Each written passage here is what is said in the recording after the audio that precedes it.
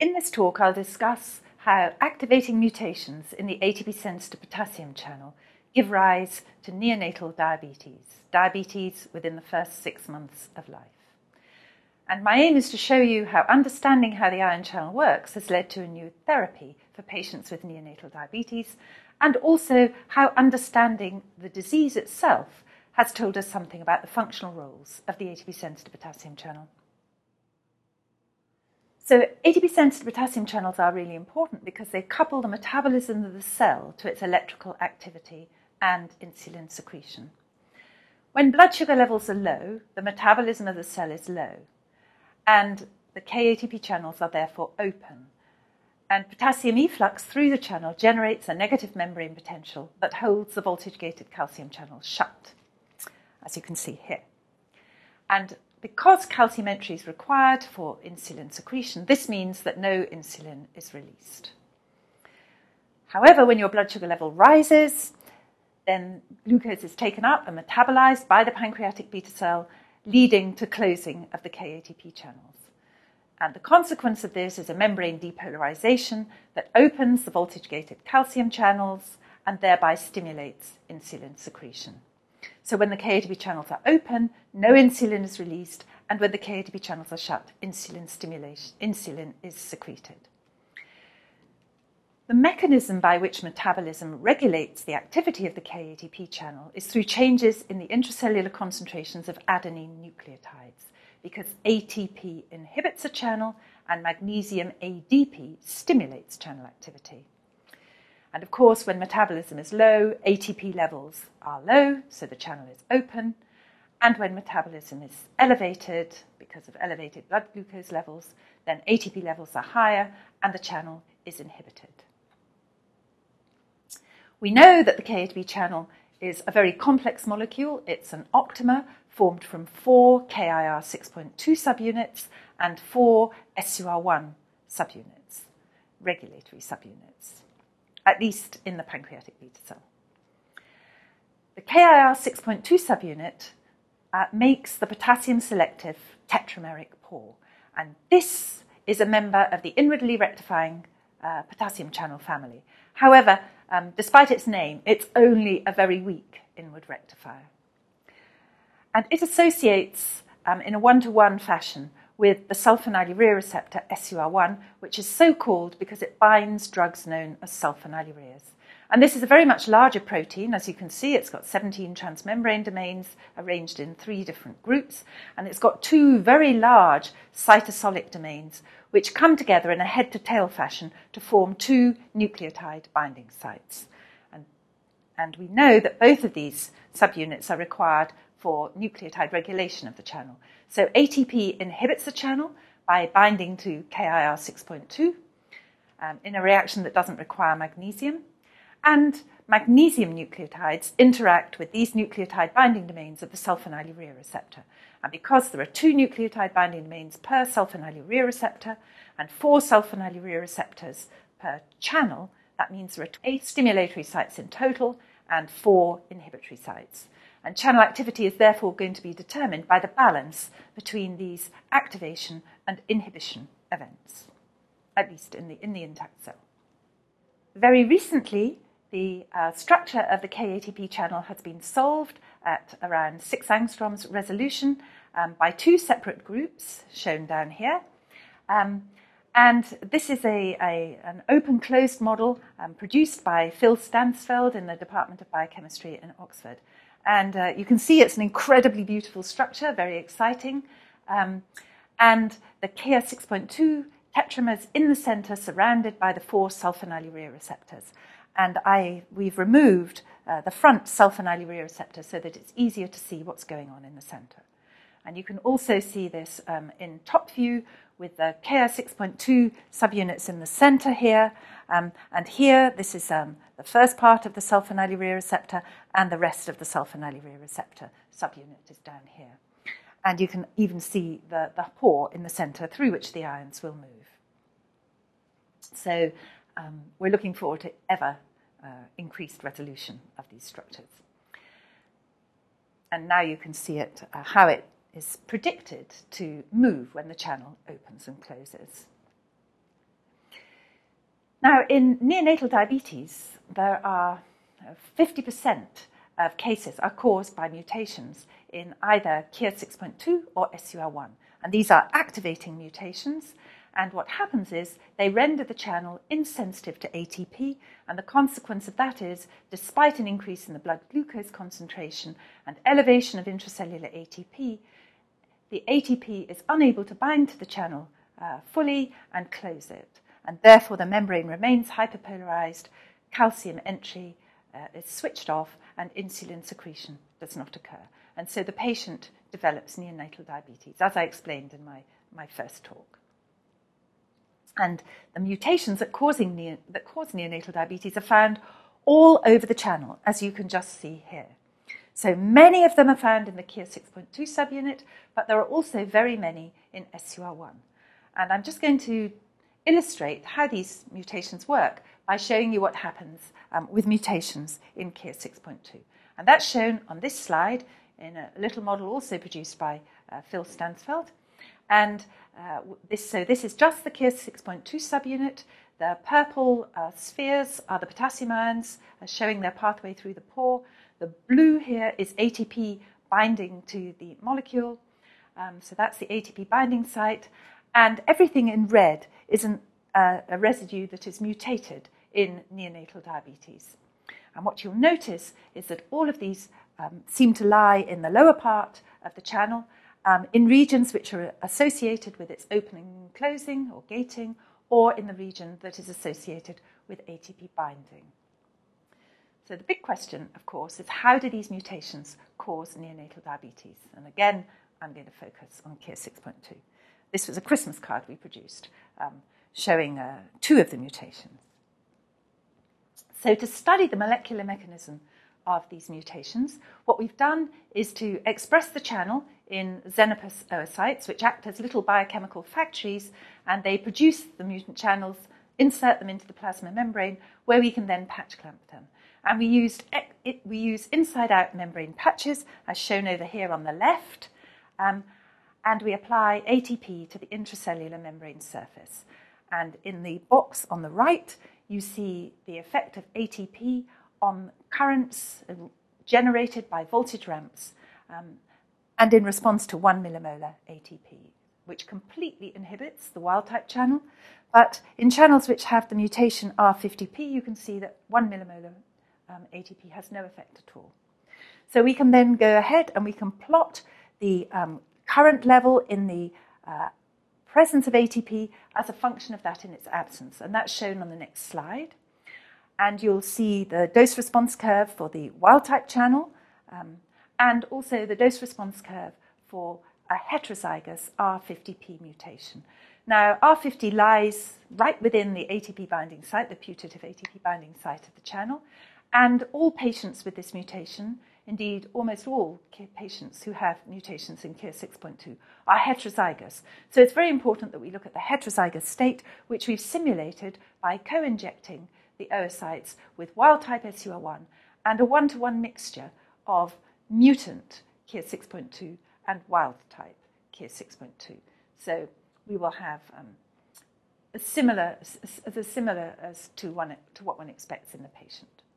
And what you'll notice is that there is a big increase in current at physiological levels of ATP, indicated by this blue bar, in the mutant channel.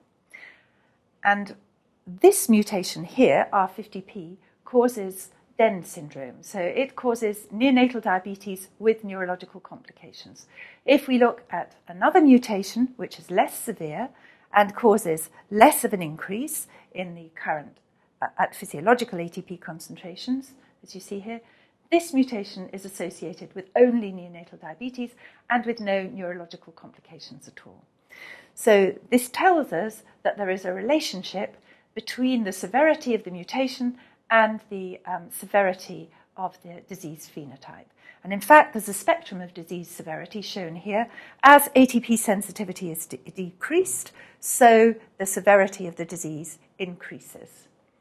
And at one end, where the most severe mutations with the greatest reduction in ATP inhibition can be seen, the phenotype is full Den syndrome, so that's shown here. This is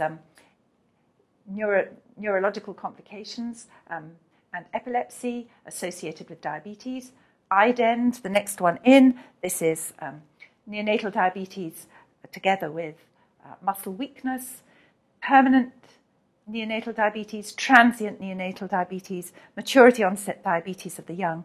And right at the very end, there is a mutation that causes a very small change in ATP sensitivity, almost unmeasurable, and that is associated with an increased risk of type 2 diabetes. And a significant number of the Caucasian population carry this gene variant. It's very interesting that there is one mutation that we have found that produces homozygous diabetes. So in this case, both alleles must be mutant in order for the patient to have the disease. And what I'm showing you here is that very small changes in ATP sensitivity can have very large effects. So on the right, in blue, green, and red, you see the mean IC50, the mean the mean concentration at which inhibition by ATP is half maximal. And we've taken all the mutations here and just taken their mean values. Then in black, you see half maximal inhibition, the IC50, for the wild type channel, right over on the far left. And then the two to look at are the cyan and the magenta. So the parents of this child, who each carry one copy of the mutant gene, are shown in cyan. They have a slightly elevated IC50, and they are unaffected, whereas the child who has the magenta IC50 has neonatal diabetes, diabetes from birth.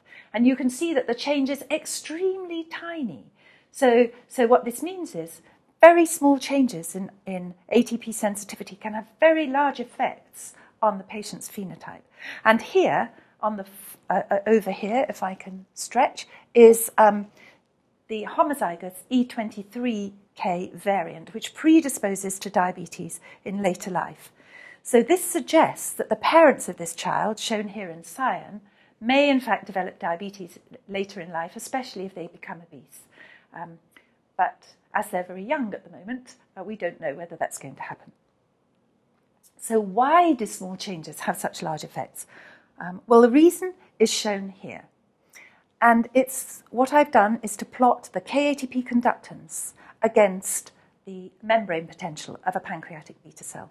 And what you'll notice is there's an extremely steep relationship between the two. And electrical activity, which is what is required in order to stimulate insulin secretion, is shown by this pink bar. And very tiny changes here can produce marked changes in membrane potential and electrical activity. And so this is why, and this occurs because the input resistance of the pancreatic beta cell is extremely high when most of the KATP channels are shut. And from Ohm's law, we know that V equals IR. In other words, that if you have a high resistance, you only need a tiny current to produce a change in voltage. So the really interesting thing about these experiments was that they have implications for therapy. Initially, before the mutations were discovered, it was thought that neonatal diabetes was a rare form of type 1 diabetes. And in type 1 diabetes, as I've already told you, the pancreatic beta cells are destroyed by an autoimmune attack and patients require insulin all their lives. Consequently, patients with neonatal diabetes were treated with insulin, daily injections, and multiple blood glucose tests a day, which isn't so easy in a very young baby. And their blood glucose was also not always well controlled. And as you can see here, in this drawing by a 9-year-old boy, the patients don't always feel too happy about having to inject insulin. He depicts himself as a rabbit in a cage and with an insulin syringe in his paw.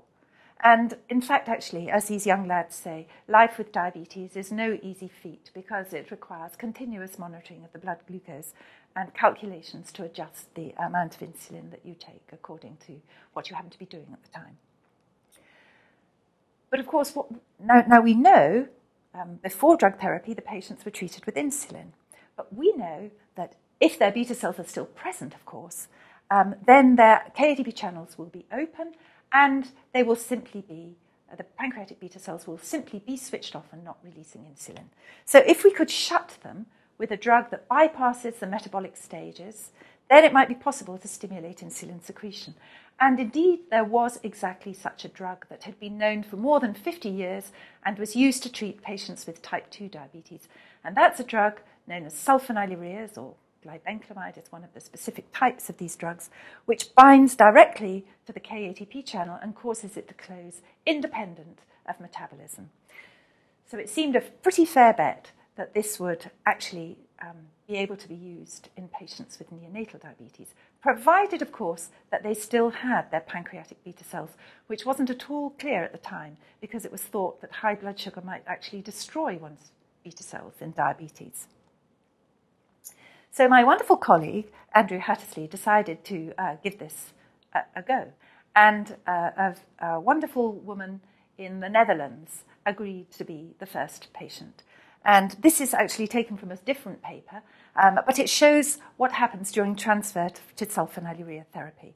So you'll see the insulin dose that the patient is getting in orange, and the sulfonylurea dose in red, and the blood sugar level in blue. And as the insulin dose, as the sulfonylurea dose is increased, shown here, the insulin dose can be reduced until finally the patient is taking no insulin at all and is completely controlled by sulfonylureas. And the blood sugar level, as you'd notice, has actually slightly reduced. And this can also be seen in this plot from my colleague Andrew Hattersley and Ewan Pearson, in which they show that the HbA1c level, which is an index of the average blood glucose concentration during the preceding 4 weeks or so, actually falls when the patient transfers from insulin to sulfonylurea therapy, which was really quite surprising to everybody. And indeed, you will notice that now many patients, their HbA1c enters the normal range, which means that their risk of diabetic complications is considerably less. And in this recording taken from the work of Verstappen and Mull, you can see real-time blood glucose monitoring during transfer from insulin to glibenclamide. And you'll notice that there are, prior to glibenclamide, the sulfonylurea, there are many fluctuations in the blood glucose concentration, and it's much higher than the normal level, which is indicated here in blue. But following glibenclamide transfer, which you see here, then the blood glucose fluctuations are very much less, and they're also, the blood sugar level is also lower. And now more than 90% of patients with neonatal diabetes have transferred to drug therapy, and both their clinical condition and quality of life improve. In fact, in some cases, the patients say it's transformed their lives. And in a way, it's also transformed my life too, because as a scientist, you never, ever expect that the work you do, which you do entirely for the excitement of trying to figure out how something works, you never expect that in your lifetime it will translate into therapy. And it's an enormous privilege when it actually does. So, interestingly, if we look at the mutant channels and how they are affected by sulfonylureas, here you see for many different mutations along the bottom the percentage of block by the sulfonylurea tolbutamide. On the very far left, you see block of the wild-type channel, which is almost 100%. And then here you see the block by where all patients can transfer to sulfonylureas, where some patients transfer and others don't, and where no patients transfer. Now, we know that these patients here, who are indicated in black, the ion channels that they have, the mutation, prevents the sulfonylurea inhibiting the channel. But this is very fascinating, where some respond to drug therapy and others don't. And the question is, why don't they respond? And it turns out that this is related to the duration of their diabetes. And in this plot, what you see is the age at which transfer occurred, and so here in red are those patients who are unsuccessful in transferring, and in white those who transferred successfully. And for young patients, less than the age of 2, 97% are able to transfer, 100% between the age of 2 and 9. But over the age of 18, only about 65% respond. So this is very interesting. Why is this the case? And maybe this can help us understand something about the effects of chronic hyperglycemia. The first thing we know is that the beta cells do remain functional in these patients, even after years of diabetes. So they're clearly there. But the fact that the older patients find it harder to transfer and that some fail to do so suggests that maybe the high blood sugar level may adversely affect the pancreatic beta cells. And this may, of course, also occur in type 2 diabetes. And other evidence in favour of this idea is that the sulfonylurea dose decreases with time in many patients. And that also suggests that the beta cell function may recover when glycemia, the blood sugar level, is better controlled. So to try to understand what's going on, we made a mouse model of neonatal diabetes using the Cree-Lox system. And basically what this allows us to do is to induce diabetes by simply injecting tamoxifen. So what we've done is we have taken a mutation that causes neonatal diabetes in humans, and we have put that into a mouse and expressed it specifically in the pancreatic beta cells and under the control of a promoter that is turned on by tamoxifen. And what you'll see here is that when we turn on the mutant gene, the blood sugar level goes from this resting level down here of around 5 millimolar up to around 20 to 25 millimolar, really within a day or so. And then the animal has diabetes, but we can reverse the diabetes by treating them with the sulfonylurea glibenclamide, just as in the patients. And just as in the patients, higher doses are needed to control the blood sugar after 4 weeks of diabetes than if we try to control it after 2 days of diabetes. So what's going on with the beta cells during this period of diabetes? Well, that's shown here.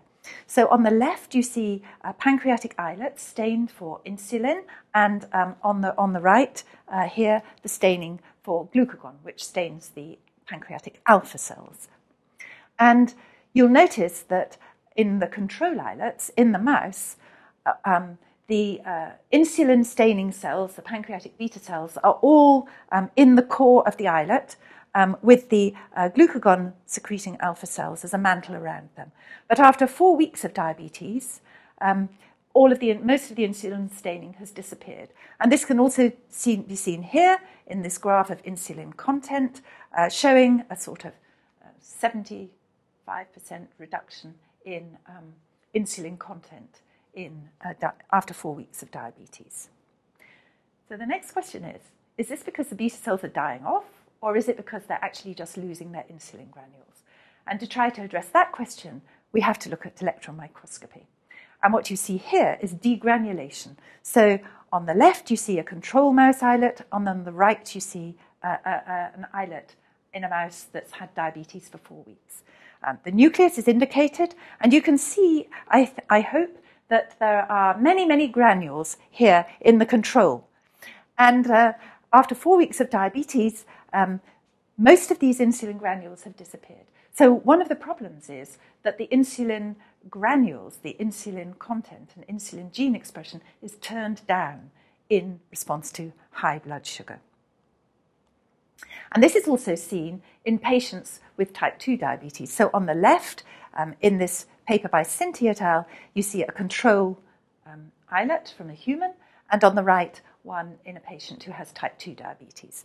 And they have plotted here the percent of degranulated cells, which, as you can see, also rises in diabetes. So this suggests that the loss of insulin staining in diabetes doesn't necessarily mean loss of pancreatic beta cells. They may not actually be dying. They may be there, but what's happened is they have lost their insulin granules. And this also suggests that the beta cell mass in type 2 diabetic islets may actually have been underestimated. There may be more beta cells there than originally thought. So what those of you, what you may have noticed if you've been paying attention is that the the diabetic islets seem to be full, not only of this kind of electrolucent material. And we had a long time trying to figure out what this was. But it turned out that this was actually glycogen, which washes out of cells when they're subject to normal fixation. But if you use a different fixation, specifically for glycogen, then you can see all the glycogen particles here. So not only are the islets losing the pancreatic beta cells losing their insulin granules, they're also gaining a lot of glycogen. And the question is, why are they doing that? That suggests that metabolism is affected. And indeed, it appears from subsequent studies that what happens in response to chronic hyperglycemia is that mitochondrial metabolism is impaired, is reduced, and because in pancreatic beta cells, lactate dehydrogenase and the lactate transporter are not present, the glucose that's pouring into the cell can't be metabolized to lactate. So some of it goes into the pentose phosphate pathway, but most of it is stored as glycogen. And so what this tells us then is that hyperglycemia does two things. It reduces the insulin content and it impairs glucose metabolism. And we can look at glucose metabolism by measuring the levels of ATP. And in pancreatic islets, what one normally sees in response to glucose is elevation of intracellular ATP. And you can see that here in the control islets over here. So this is the ATP content at 2 millimolar glucose and at 20 millimolar glucose, which has gone up about double. But this doesn't happen in islets taken from diabetic animals. And this also indicates that metabolism is somehow or other impaired. And this can also be seen in islets from type 2 diabetic donors. Again, there's no change in ATP in the islets with type 2, taken from people with type 2 diabetes. So we can conclude that chronic hyperglycemia leads to a reduction in the number of insulin granules and that it impairs beta cell metabolism. And because ATP fails to be elevated, what it will do is prevent KATP channel closure, at least in normal islets. And these two things will together contribute to the reduced insulin secretion in chronic hyperglycemia. So this may explain why the older patients are less able to transfer to sulfonylurea therapy, because the islets have been impaired and they haven't actually been able to switch back yet. And it may also occur in type 2 diabetes. So we can think of it like this, that maybe if the KATP channel is slightly activated or some other small insult occurs or you become obese, the amount of insulin that you release is not sufficient any longer to maintain your blood glucose levels. And so hyperglycemia occurs. And then hyperglycemia by itself impairs beta cell metabolism and reduces insulin content, generating this kind of vicious cycle that eventually culminates in diabetes. So that's what we think might be going on. And I'd just like to thank the people who've worked in my group with me all over the years, those people whose work is featured in the particular experiments I've talked about, our wonderful collaborators in Exeter who've told us about all the different mutations and invited us to work with them, and our marvellous colleagues in Oxford, Anne Clark, who did the electron microscopy, Patrick Rosman, my collaborator at 35 years on studying the pancreatic beta cell, and Phil Stansfield, who did all the wonderful modelling which you've seen, and of course the patients and their clinicians. Thank you very much.